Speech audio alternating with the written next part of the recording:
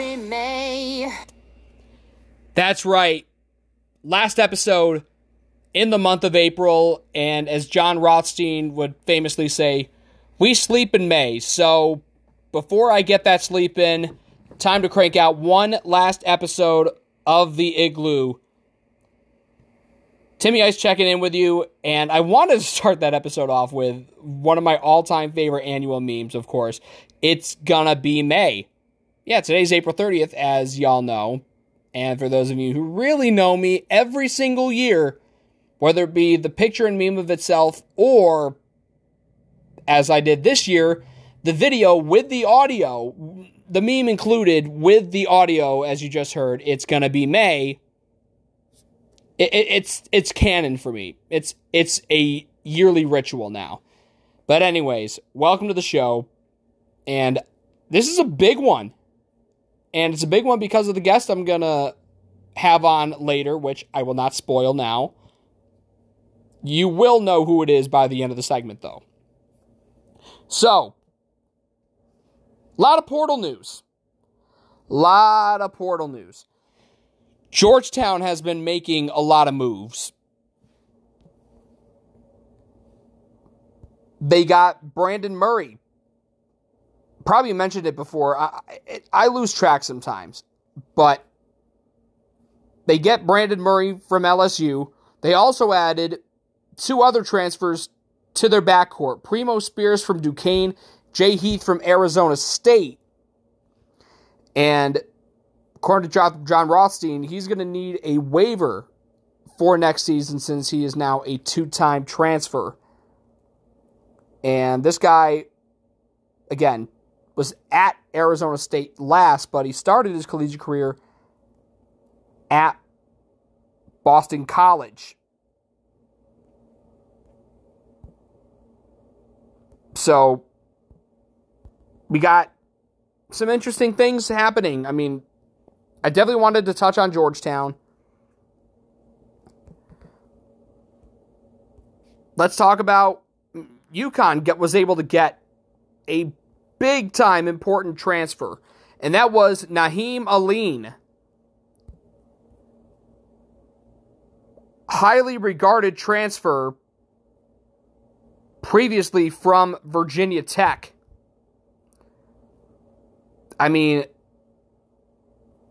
this guy is good. One of the best transfers out there. Averaged about 9.5 points a game. Again, he's perfectly fits what UConn's trying to do. And replacing a guy like Tyrese Martin, he's going to be important. Very, very important. Speaking of UConn transfers, Corey Floyd Jr. staying in the league and going to Providence. And it's kind of funny how things are panning out. And again, we talk about the UConn-Providence rivalry. It's clearly the Big East rivalry in New England. You know, Providence fans, it definitely matters and then some to them. UConn fans don't really see it as much of a rivalry, but, you know, like I've seen on social media that UConn fans have become a little less tolerant of Providence fans this season because of everything that's happened this year with the Friars. I mean, part of me wants for them to have a little more animosity towards Providence because, I mean, again, it's a regional rivalry, and to me, it should be a driving force in the Big East. That's just my 2 cents. And then Shaheen Holloway has been making some splashes. Well, first of all, finally got a couple assistant coaches. Rasheem Davis, brought in from Manhattan, and then from his staff at St. Peter's, another former Seton Hall coach, Ryan Whalen, another former guest of the show, as Whalen will now be an assistant coach where, again, when he was at Seton Hall, he was the director of basketball operations. So from a Seton Hall alum, I want to say, Ryan, hey, welcome back. And I'm allowed to show my bias in this sense because, again, I'm an alum. Ryan was the guy as the director of basketball operations who kind of oversaw my living arrangement my sophomore year with one of my best friends who was a manager for the team. Shout out my guy Nick Romano, who's been on the show before, and then freshman at the time, Veer Singh. So he kind of oversaw that. So I got closer to him then. So when I found out this news, I was pretty ecstatic. So I'm excited to see Ryan back in South Orange. And then I'm trying to think, I got to be sure of, like, okay, did I mention this? Did I not? One thing I know I didn't mention. Well, okay. Let me just backtrack here. Because I got to be sure that I feel like I said it, but then again, maybe I didn't. But yeah, I didn't. So while we were gone, in fact, I didn't even lead with this. I'm kicking myself a little bit. But the retirement of Jay Wright. Wow. That's all I got to say. Wow. I mean, yes, I know Jay is 60 years old.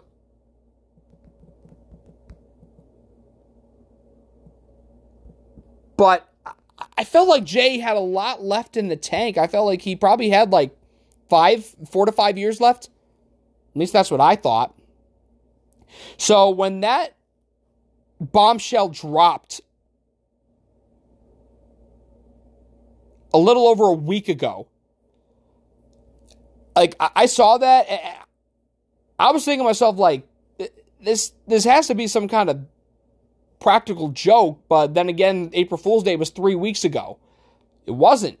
It was the real deal. Jay had, as he said, kind of in his press conference last Friday, not yesterday, but the week before that, he kind of knew that this was going to be it for him, probably heading into the NCAA tournament or sometime in March. So, and I'm not going to lie, probably the best kept secret in college basketball, in terms of like preserving the secrecy of it. But Jay Wright went out on his own terms. And I commend him so much for that. He didn't need the fanfare of a farewell tour. Jay's not that kind of guy. But for me, I grew up in upstate New York, and I had the opportunity to go to Syracuse basketball games growing up, and Jay Wright, for as long as I can remember, he took over Villanova's program when I was in kindergarten. So that was right around the time I was consistently going to games, multiple a year. And yeah, Jay Wright was a guy I instantly identified. I know Jay Wright. And for a while, I couldn't help, maybe because of the fact that he would beat Seton Hall down several times during the course of my college career. But I always thought Jay Wright was a bit of a douchebag, like a pompous douchebag who whined and got his way with officials and using the power of Villanova to wield his way into some calls and working the officials in his favor. But I came to realize, I would see all these post-game tweets, and I just thought they were so super condescending. He doesn't mean jack shit when he tweets this. But the moment I knew he was genuine, and I've told the story on Spaces, but for those of you that haven't heard it, I want to tell it now. So it's my senior year of college. Nova's playing Seton Hall at the Rock, final week of the regular season, and Nova wins in overtime by a point. And yeah, I'm devastated. Pretty sad that we lost. But I remember, working with Bluebeard Army, helping, take down, signage for courtside seats and all that. putting away fatheads and all that jazz. I was just going about doing that stuff, and then I see Jay in the tunnel where Villanova or any visiting team would come out. So I run into Jay, and by the way, for context, I had made a sign for this game where I found Jay Wright's senior year high school photo. I blew it up, and in case you've been living under a rock, Jay's real name is Gerald. Jerold. That is Jay Wright's real name. And I just wrote, "What's up, Gerald?" on it. And that night, there was the studio crew from Fox Sports 1, the great Rob Stone, along with Steve Lavin, and it was either Casey Jacobson or Donnie Marshall was also there, and then Gus and Raph were on the call. But I run into Rob Stone prior to the game. I told him about this sign, and he wanted to know where the sign was. I told him, it's on the seats. It's on one of the seats on the, behind the basket where Villanova, on the side where Villanova's bench is. So Rob finds it, and later on in the night, apparently Rob showed the sign to Jay. Jay got a kick out of it, and he signed it. And the slick bastard wrote, he signed his name and then wrote "Go Cats" underneath. Slick, but I instantly lit up because I thought that was awesome. I'm like, he's a good sport, good guy. Like that, my opinion of him changed slightly then, but it changed forever with this interaction in that tunnel. I said, "Hey Jay, I was the one who had the sign of you with your senior year high school photo on it." And the exact words he said to me, quote, "How the fuck did you find that?" And he just laughed it off. I couldn't help but laugh. I'm like, and so I channeled my inner Timmy Turner response. I'm like, internet? And he was like, "I thought that was great, man." I was like, "I appreciate it. Hey, good game tonight, and hope to see you in the Big East tournament next week." And we didn't play them, but we saw them the next week because Villanova was playing Marquette the game before Seton Hall played Butler at the Garden. And me and my friends, he was coming out of the tunnel and right near us, and me and my friends, we just got up and, we chatted like, Gerald.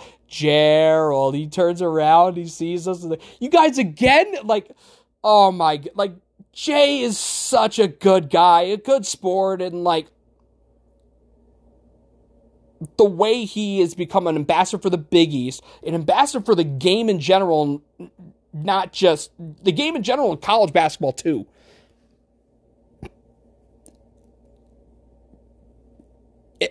I don't think I could find the right words to encapsulate what his legacy was. Reinventing Villanova to become a new blood. Like, I don't want to instantly jump to the conclusion that they are a blue blood. New blood, absolutely. So the way Jay has reinvented the Wildcats program into a juggernaut, the class of the Big East, second to none. And I commend him so much for that. And he's done it the right way with class. Bringing in guys that, honestly, I don't remember a single Villanova player that you could say, "Oh yeah, that guy's an asshole." Every single one of them, consummate professional, good person. And you've heard a lot of these Villanova guys, like D-Ray, Daniel Ochefu, Phil Booth, to name a few. All good people. And I met Chris Jenkins, too, at the Garden. Another good dude. And I can't think of any former Villanova players that, within my recent memory, were like, guys were just jerks. All of them were super cool and good people. And again, that's a testament to the kind of person Jay Wright is and the kind of program that he runs. And now that Kyle Neptune will take over, two things. Number one, Neptune was a trusted assistant under Jay for 8 years. Essentially, His first year was when they won the regular season title and essentially began this run of dominance in this new Big East, establishing itself as the top dog in this realigned conference. And number 2, by the way, did a solid job at Fordham, and now, with this move, 7 of the 11 head coaches in the Big East are people of color. I tweeted this. When it comes to the Big East, it's not about be the change. The Big East is the change with this kind of progression, with 7 of 11 head coaches being people of color. It's incredible. It's remarkable, and it just shows how progressive of a conference this league is. And I love this league because of stuff like this. Getting out ahead of the curve. Having great personalities as their coaches. And yeah, Jay Wright retiring, it's going to sting a lot. Because he's got that cult of personality to him. He's polarizing. But at the end of the day, a great coach and an even greater person. And when I saw Jay at the Big East tournament back in March, when I told him about where he knew me from, because he did say I looked familiar, I told him about where he knew me, where I knew him from, where he knew me from. And he's like, "Oh yeah, I remember now." And he got to talking to me like what I'm doing now, what I'm here for, and he was just couldn't have been nicer to me. So Jay, I hope you somehow, some way you're listening to this. I wish you the best in retirement. And there's always a spot open for you here in the Igloo to talk about your legendary coaching career. And best of luck in your continued endeavors with Villanova University. Pretty sure I missed some stuff, but if I did, I'll talk about it after this next segment. As I mentioned, big guest coming up next, and that is one of the voices for Big East college basketball on Fox. The one and only Tim Brando is going to join me next to talk about this past season and a whole lot more here on the Igloo, so don't go anywhere. Welcome back inside the Igloo. It's been quite the offseason already, and while we will touch on the offseason with the guest I have here right now, it was a great season around the Big East, and joining me to talk about that great season and of course the offseason, which has already been hectic as it is, the great broadcaster on Fox Sports. You hear him all the time. He was at the Big East tournament. That's where I met him and essentially laid the foundation for this appearance today, the great Tim Brando. From one Tim B to another, welcome to the show, man. You think I'm going to tell another Timmy B no when you ask me to come on your podcast? Are you kidding me? Of course. Listen, I think I probably got you, though, with how quickly I said I was available. That probably surprised you a little bit today. But I'm happy to be with you. And yeah, just as I look down at Twitter, I see, Fanaland going crazy again with more Providence players coming to town and coming from a variety of places. A handful now of portal guys that are all difference makers coming to Ed Cooley's team. So, that the times they are changing. And, I let the dust settle and then tell me who's on the team before I get to the dunk, maybe in mid to late December or early January, and we'll go from there. But and then how about the Jay Wright news, since the end of the Final Four? That's one that shook the rafters quite a bit. And but I think, we have to come to terms with the fact that the baton's being passed to a new generation of coaches. And, a lot of these guys, I met Jay when he was an assistant coach running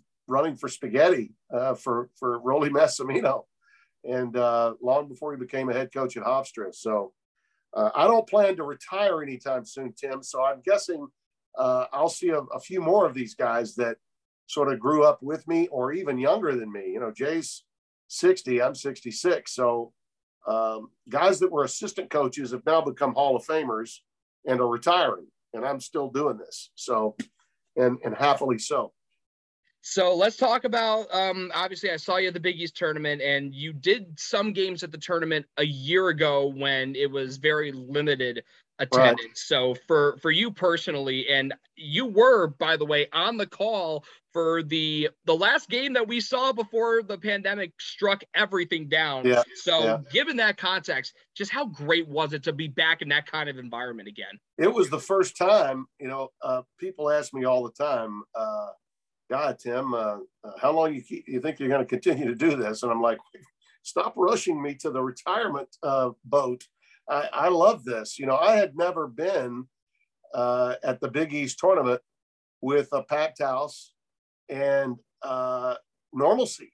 The first tournament assignment I got was 2020, and that was, of course, the ill-fated game called at halftime, the last game playing, and no confetti coming down when they called the end of the season that year. And then, of course, the following year, the COVID year, we're elevated to basically the mezzanine to call the game with plexiglass between us. And, other than the maintenance workers and some close family and friends of the players, no one else was in the building at MSG.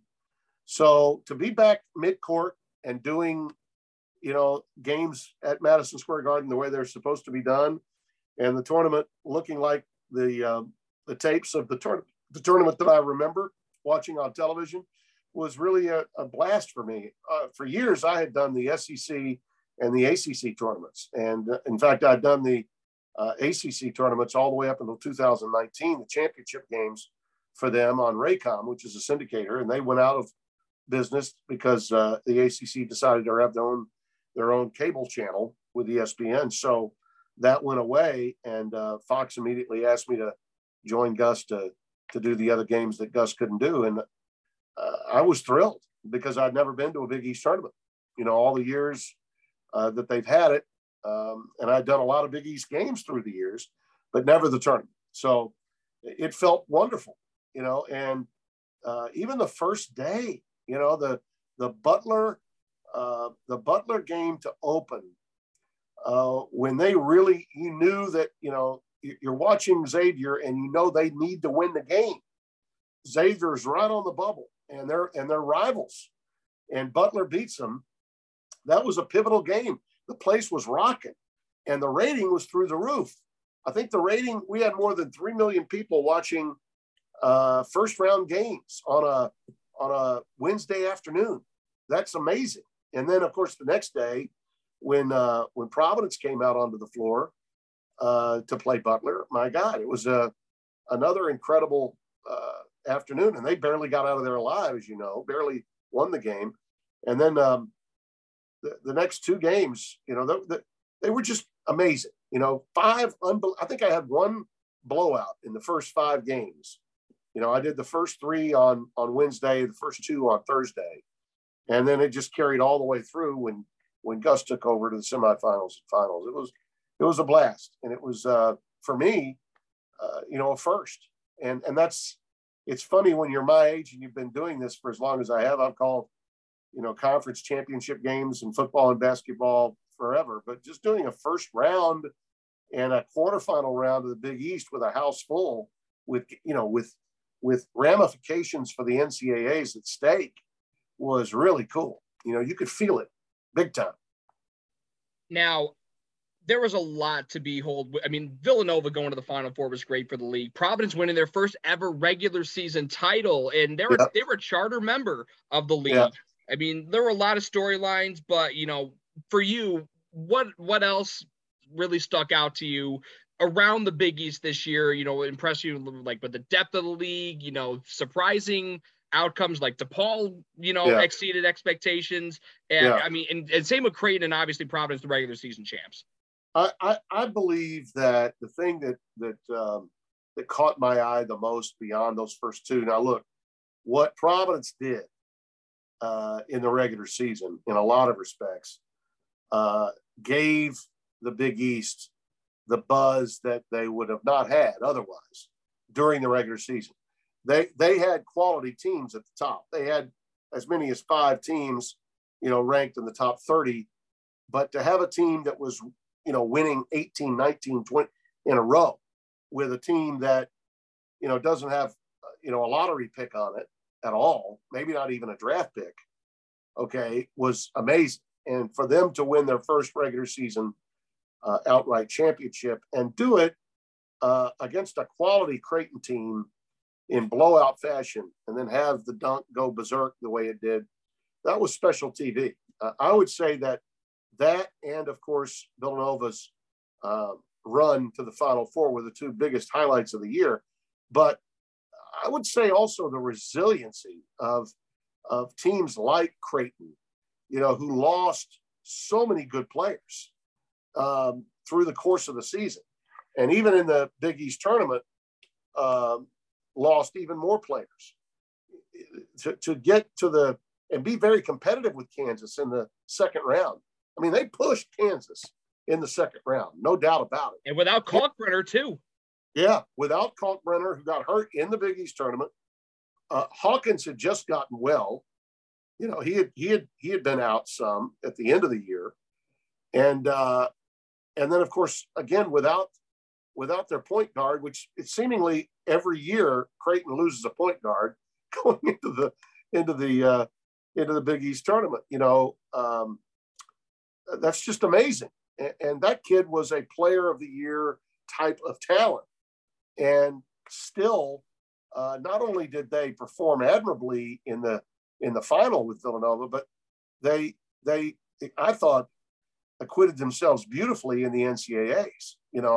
I thought they were a one-game punch-out. I really did. And not only did they win the first game, but they pushed Kansas in the second game, flat out pushed them. One of the tougher games that Kansas had en route to the national championship. So those are the things that jump out for me. Obviously, DePaul was a lot better than people thought, but it's still going to take a while, I believe, for them. St. John's was besieged with injuries. Mike Anderson couldn't catch a break with guys that were hurt all year long too, but still managed to have another winning season. The league is in great shape, but I will tell you, I've got great concern for where the league is nationally now without Jay. I think his decision, while I understand it, I get it. He deserves to go out on his own accord, no doubt about that. It was like a punch to the gut, I think, to the Big East to lose him from a national standpoint. Jay has been the driving force of viewership, and I'm speaking to you from a broadcaster's point of view now, okay? Outside the Big East footprint, the reformation of the new Big East has all been about Jay and what Jay has achieved in the last decade, and especially the last 7 to 8 years, where they've been one of the most dominant basketball programs in the country. 3 Final Fours in 6 years, 2 national championships in 3. He created a blue blood. Villanova was a highly thought of historic program because of past successes, but they weren't a blue blood. And even Jay would talk you off the rooftop if you started using those 2 words, even with his team.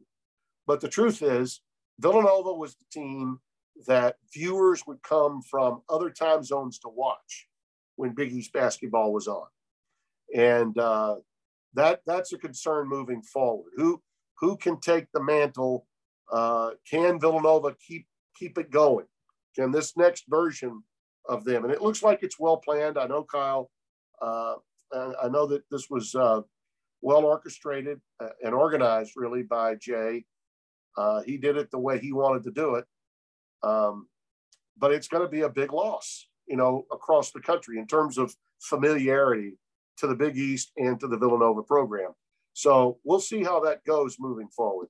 You also got a coaching change at Seton Hall and a few other places, but the loss of Jay is one that is going to, I think, weigh heavily on everybody at the Big East office moving forward to see how things shake out in the next few years. Ed Cooley might be the guy, maybe it's Providence that takes the mantle here. I think he's charismatic and energetic, enthused. People love Ed. I mean, they do.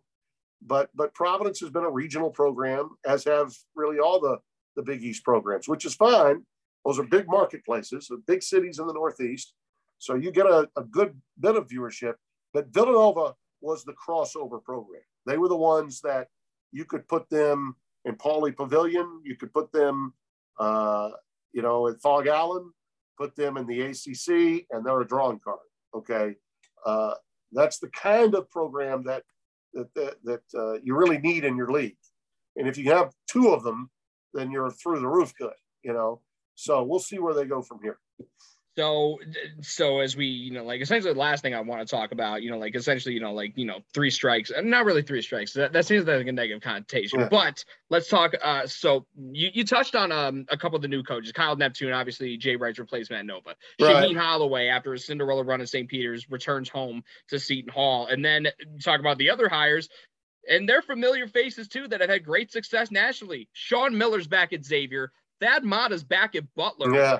Yeah. I mean, obviously Jay Wright's a huge blow, but I mean, those four hires, I mean, I would say that's a pretty good class. And again, we haven't had a lot of new hires in recent. We have four.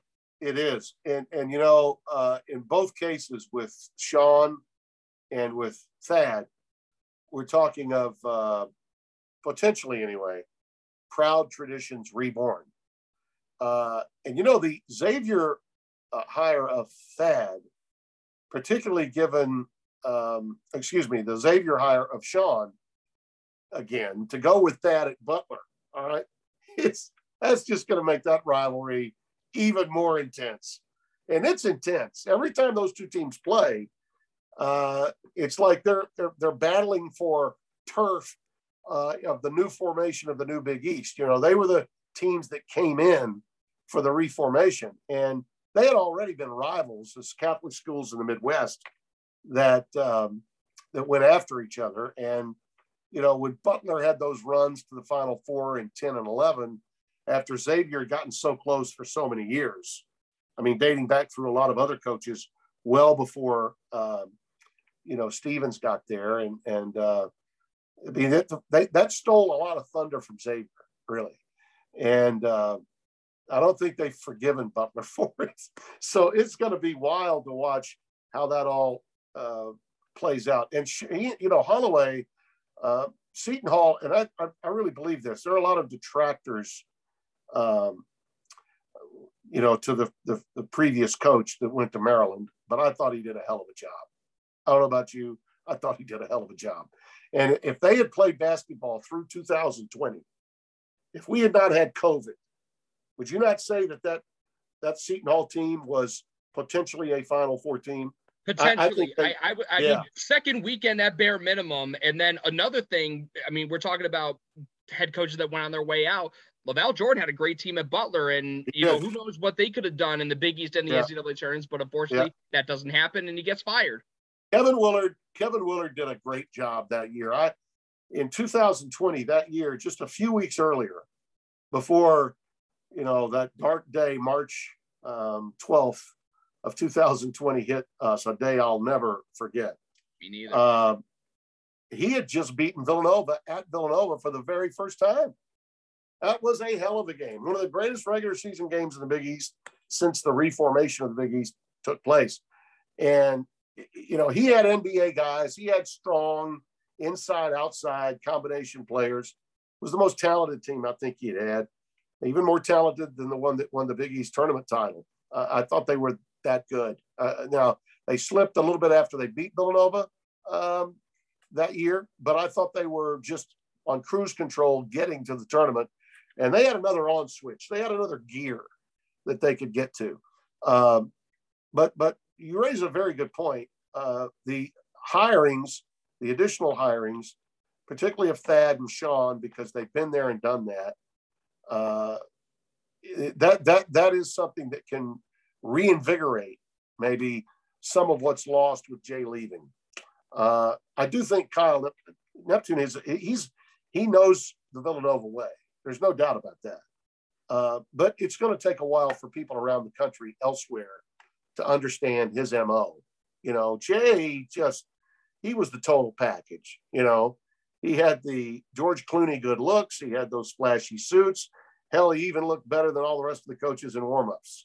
He was a guy that people gravitated to. He had the it factor, and he always said the right things.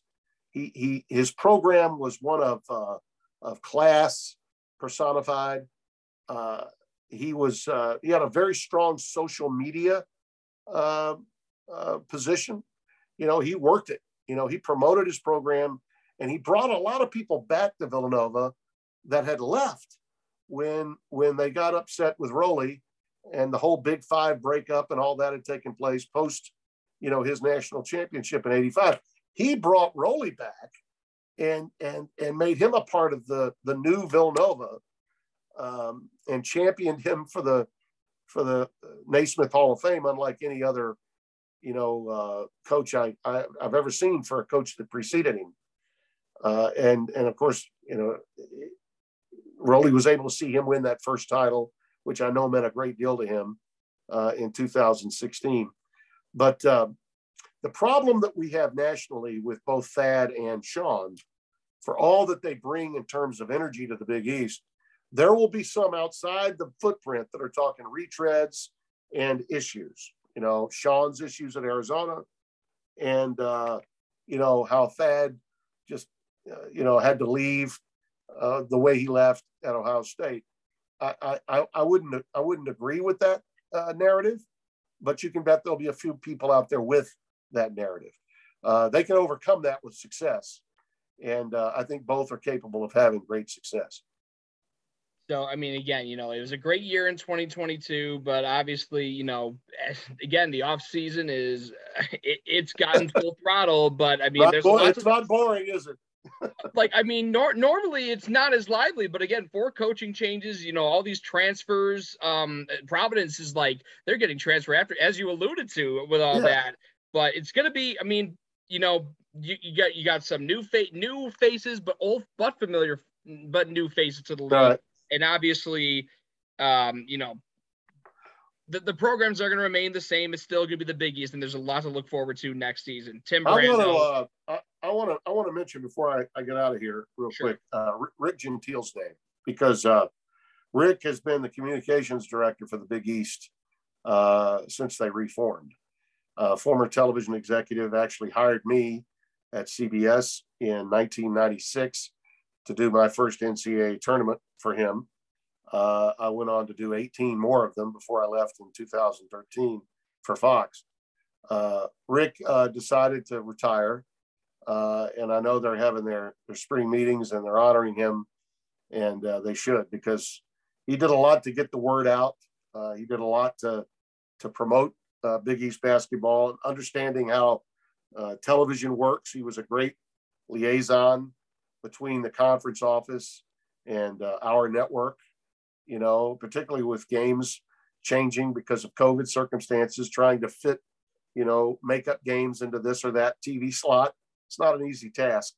And he did a marvelous job. So I wanted to make mention of that while I was on with you. And I think that couldn't have been a better, good apropos way to wrap this segment up. Tim, again, you alluded to it again, this was kind of like a last minute setup, but I wouldn't have wanted it any other way. Tim, I really appreciate it. Best, enjoy the rest of the off season. Then I'm sure to see you sometime in the fall, and I'd love to have you back on the Igloo then. Well, you bet. And come out of the Igloo every now and then and warm up. And and we'll have some fun one more time. I have great respect for young guys, treading the water and getting above the waves and making an impact. Sounds like you're doing that, and I'd be awfully here. I'd be here to help you anytime that you so choose to get where you want to go. Keep your dreams alive, and remember, the journey's the best part. One and only Tim Brando, ladies and gentlemen. More on the Igloo is coming up after this. Welcome back inside the Igloo. Now, to wrap up this episode, just some women's news and notes from around the league. Well, the first big one is all Big East first teamer from DePaul, Sonia Morris. She has entered the transfer portal. Yep, that's right. DePaul's second leading scorer from this past year and the number one scorer from the year before. She is in the portal, and, well, just because they're in the portal, by the way, it doesn't necessarily mean that they're gone for good, because there have been some people who have entered the portal and have removed their name from the portal to stay with the school they last played with. So, don't read too much into it just yet, but currently, as it stands, Sonia Morris in the transfer portal from DePaul. Speaking of the transfer portal, the UConn women, they added someone from the portal, and it was, and I'm pulling it up now, it is Lou Lopez Senechal, 6'1" grad transfer forward, coming over from Fairfield and hailing from Grenoble in France. I tried to not channel my inner Howard Finkel, R.I.P., saying Grenoble in the French Alps, because that is how Howard Finkel would announce the late, great Andre the Giant, because that is where Andre was from. So Lou Lopez Senechal, now a UConn Husky coming over from Fairfield. Meanwhile, yesterday, some news coming out of UConn. Rising sophomore Caroline Ducharme underwent successful surgery on her left hip, and that was on Thursday. She has begun a rehab program for that, and she will be ready for the 2022-23 preseason. So, wishing Caroline a speedy recovery, like the official Twitter account did as well. Obviously, it could have been a lot worse, but hey, it's all about health and staying healthy. And again, when it came to UConn, injuries brought them down a lot throughout the season and caused them to not be as great as expected. But yet, when they got to full health pretty much, and they still got to play for the national championship against South Carolina, where they came up short, as everybody knows now. But knowing, again, what they were capable of this past year when they were fully healthy.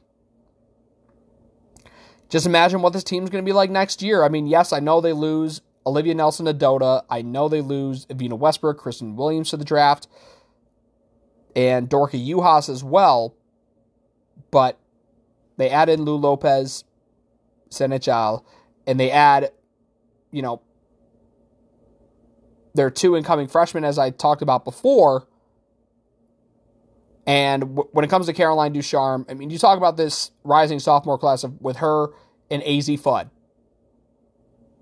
Making sure those two can go a full season and miss minimal games. That's going to be crucial for this team next year if they want to go back and win the national championship, which I think they might be in the best position to do so heading into next season. And they've got revenge on the mind, knowing that Paige Beckers is now a junior. Fudd and Ducharme are sophomores.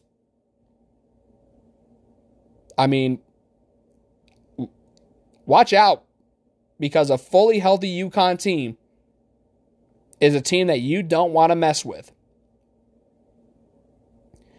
So that is going to be the note I end this episode of the Igloo with. Now, again, it's going to be May. John Rothstein said it best. We sleep in May. I'll probably have a new episode probably sometime like 2 weeks from now. That would be my guess. Because I'm going to get my sleep in May. I won't be sleeping the entire month. I'm not going to pull a Green Day, say, wake me up when September ends, or in this case, when May ends. But yeah, 2 weeks from now, new episode. Hopefully get an interview, because I've been grinding. I want to get some interviews to relay to all of y'all as well. But again, thanks to Tim Brando for being my guest on this episode. From one Tim B to another, appreciate it. Love how openly willing you are to, mentoring a young guy like me. It definitely doesn't go unnoticed. I appreciate that. So, till next time, Timmy I signing off from the Igloo. Thanks for tuning in, and I will catch y'all next time.